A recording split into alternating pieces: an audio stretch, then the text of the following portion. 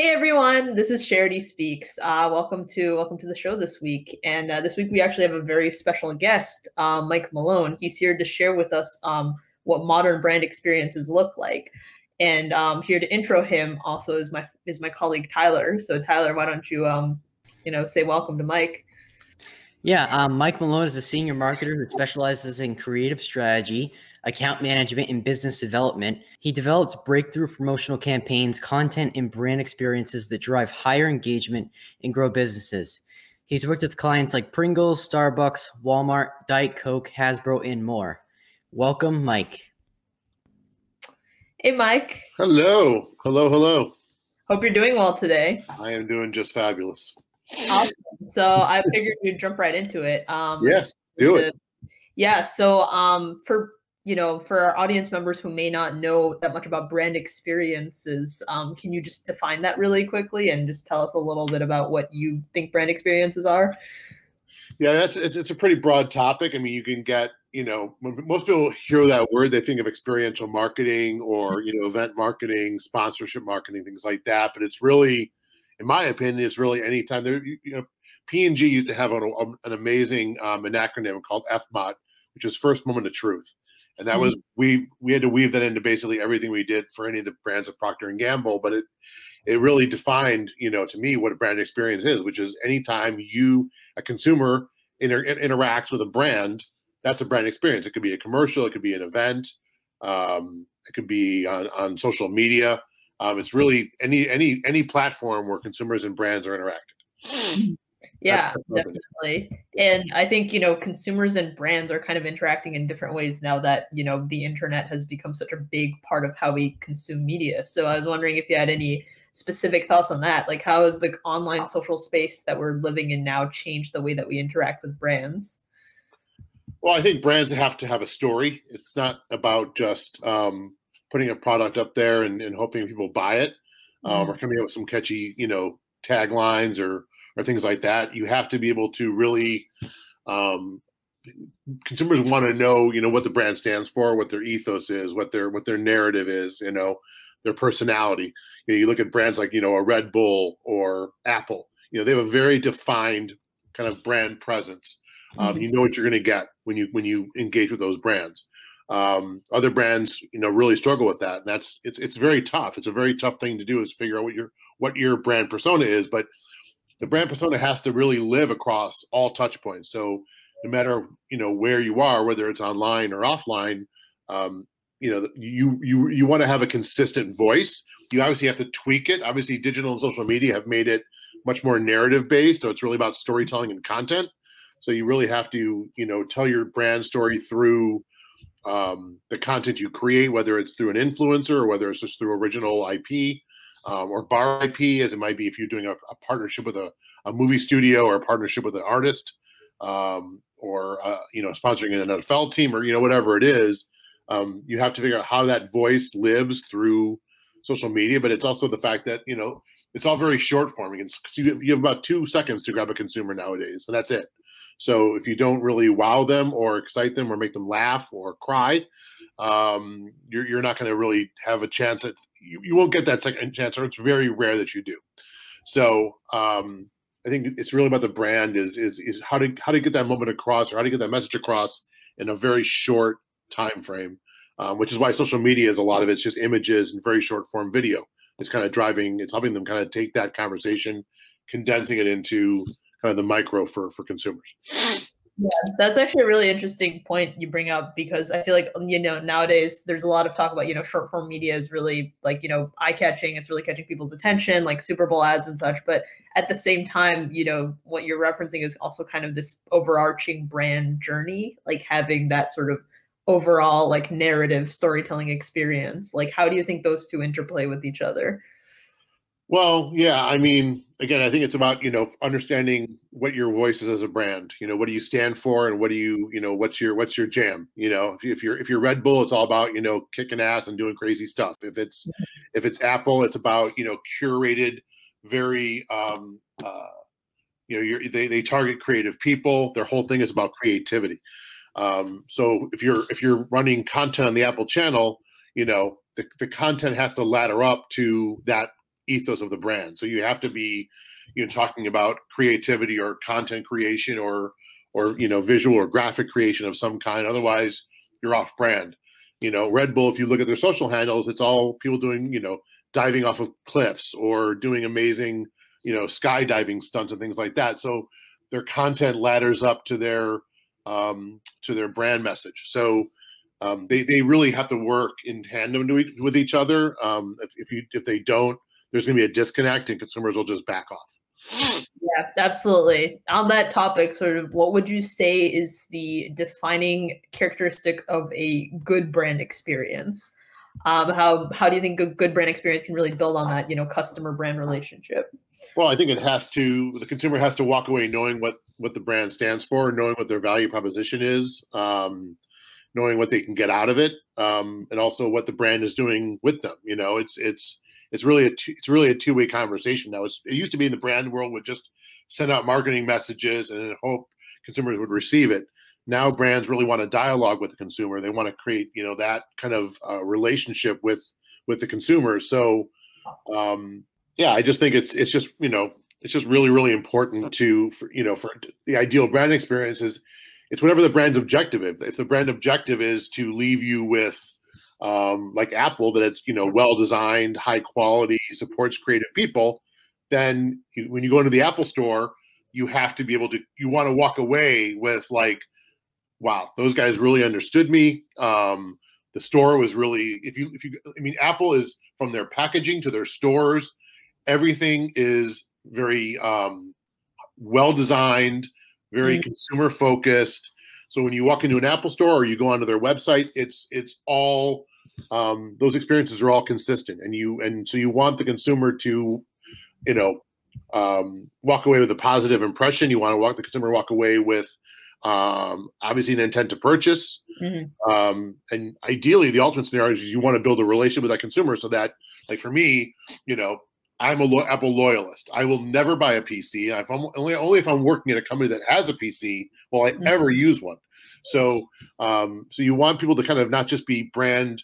There's different levels of there's like brand prophets, there's brand ambassadors. So obviously the goal is to turn consumers into those kind of brand prophets, so that you're like, oh my God, you have to buy Red Bull over, Monster drink, because Red Bull gets into extreme sports, and you and I both love extreme sports, so let's support that brand. They're more about my lifestyle than Monster, which might be more about music or something else. So it's giving consumers the understanding that you add value to their life in some level. The product, the service, the message, what they represent, what they stand for. Yeah, that's actually a really interesting point. It reminded me of we had a webinar last week, but essentially one of the points that one of our speakers, Shingy, touched on was that brand experiences now are less about feeding a certain message to consumers versus building on what they already have in their lives, like catering to what they care about, and like finding them, connecting with them where they are, instead of like force feeding them essentially like a certain type of narrow messaging. Yeah, well, yeah, you have to go on their. It's going to be on their terms. Consumers have much more power today than they've ever had. So if you're gonna woo a consumer, you got to do it on their turf. So if your consumer is a soccer junkie, then you have to. I worked on Heineken. Heineken knew their consumer. There's a European brand. Their consumer was very soccer engaged. So they didn't sponsor the NBA. They sponsored, Major League Soccer, because that's where their consumer was. So you have to market on their terms. And again, it's really about creating a conversation and a dialogue. It's got to be two-way. Yeah, absolutely. I think, also I'm curious, since you're sort of on that marketing side and, you worked with a lot of big brands, obviously, have you seen a shift in the way that like these bigger companies think about brand experiences in the past few years? Well, I think there's been a dramatic shift, with the internet, because the internet has made a lot of brands commodities, unless you really are, if you're, a snack brand, there's about 50,000 potato chips out there now. Amazon sells probably 400 different brands of snacks. So they've democratized, the internet has really democratized, the consumer experience and consumer offerings. And so you've seen, I think social media was a big part of it, but I think it's just there has been just an explosion of of new products out there. I think the internet allowed that to happen. I think you're seeing things like the Amazons, but also like Shopify and Wix and all these things. So there's just so many more products out there. So brands, in the old days, if you were Frito-Lay, you owned the market. You had 80% market share, and no one was going to touch you, and you could do whatever you wanted, and it didn't really matter. But now, if you're Frito-Lay, you got to worry about that organic chip brand that's buzzing on social media, which is why, like, if you look at a brand like La Croix, the seltzer brand, they have zero media dollars, but they have built $1 billion brand strictly through social media because they create really fun, cool content that consumers love. And all of a sudden, they're competing with Bubbly and some of the Pepsi, SKUs. So I would say, I would say the last probably 20, 25 years, brands have obviously, some brands have done it way better than others, but I think all brands have realized, they can't just, do the same as usual. And obviously the agency world too. I mean, agencies used to focus on, when I worked at Gray, everyone hailed the 30-second spot. It was the all being God of commercial marketing. And, nowadays these agencies are scrambling because 30-second ads don't do squat. People DVR them. They're cord cutters. Pick your poison. But the traditional way of reaching consumers has completely shifted. And it's also the demographic too. You have the younger demographic, is challenges brands. They want to make brands earn their business. When I was growing up, we went to McDonald's or we went to Burger King. It was really about proximity or, which had the Jones 4, but there wasn't really a lot of choices. Now there are so many choices, and I think the younger generation has been raised on this. And so they're more, so you see, millennials and Gen Z being, more about, what are you doing for me? How are you helping me? Because if you don't, there's 50 other guys out there that will do it. It's like the car shopping model. It's like if you go to a car dealership, the second you get pressured by the dealer guy, you're like, I'm walking. And that's how consumers are. They're not going to be pressured. They're not going to be told what to do. And so yeah, I think brands have completely pivoted away from talking at versus talking with. I think, the online discourse model has really shifted too, because as you said, people have a lot of feedback. They have a lot of thoughts about the way that brands do advertising. And obviously they're going to share that on social media too. So, if you run a bad ad, people are going to really hone in on that and sort of even attack you for it. But and on top of that, it's also just, those ads aren't working. People they're not even paying attention to them unless you have like a big celebrity or the ad's like really, really different. It's background noise.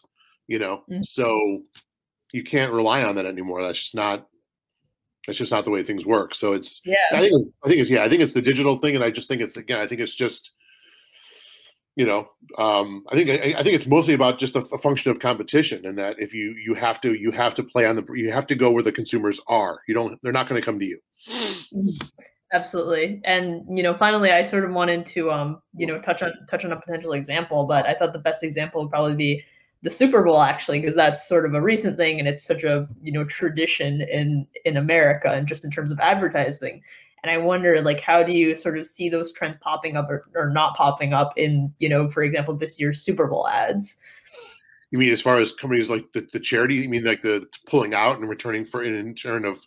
Because I didn't see what Pepsi did that one. At least I don't remember too well because that was already like a month and a half ago. So if you want to, you might have to No, I just remind me. I don't even remember that campaign. In general terms of brand experience, there were a lot of brands who were running ads with big name celebrities. There was Cardi B, there's Serena Williams, all these big people. Mm-hmm. But a lot of people felt a little jaded or disillusioned by just them being they're very quirky, fun ads, but at the same time it's not very other than the fact that they threw a big name in there that some people might like people still have goodwill towards those celebrities, but they may not, they don't seem to have that much buy-in into the advertisements themselves. Well, I think there's a couple of points. The first point to note is that the Super Bowl is really an event in of itself. Having worked at Gray, we would compete to see who gets a Super Bowl spot, right? A Super Bowl spot is not necessarily about, a long-term campaign. Super Bowl spots are stunts. They're created in a vacuum, not really a vacuum, in a very concise window. They're there to maximize the 200 million or a billion eyeballs, get some buzz on Ad Age, create some noise on social media for a week, and then they usually disappear. You're not seeing too many brands that are going to extend that too. Because of that, that's why when you're pitching a piece of creative to your boss and say, okay, well, yeah, I like the idea, but wouldn't it be better if we had Cardi B in it, or wouldn't it be better if we had Ashton and Mila in it? And if you're a brand that can afford those levels of talent, sure, you're going to use them. But my philosophy with using celebrities when it comes to talent, I've worked with Will Ferrell and Queen Latifah and Lauren Conrad. I've worked with a lot of them doing campaigns. Is that it has to fit. There has to be a real reason why they're in there. They can't just be in there to be in there. You know what I mean?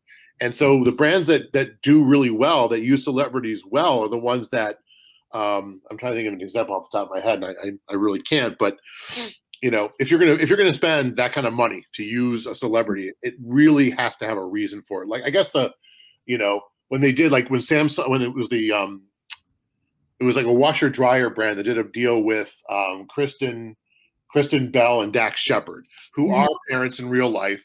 They just had a kid. The whole campaign was about like washing clothes and the inundation of day-to-day life and chores.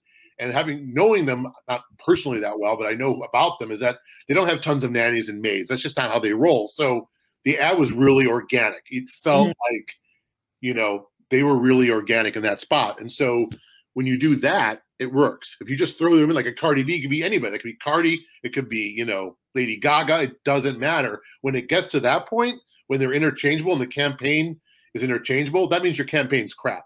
Yeah. Right? If any celebrity can do it, then your campaign's a piece of crap.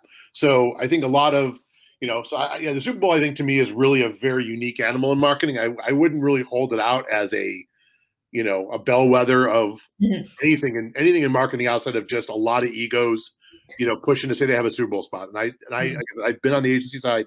That's exactly how it is. It's very political. And it's really about, getting that bonus or getting that executive creative director credit, more than, really doing something for your client.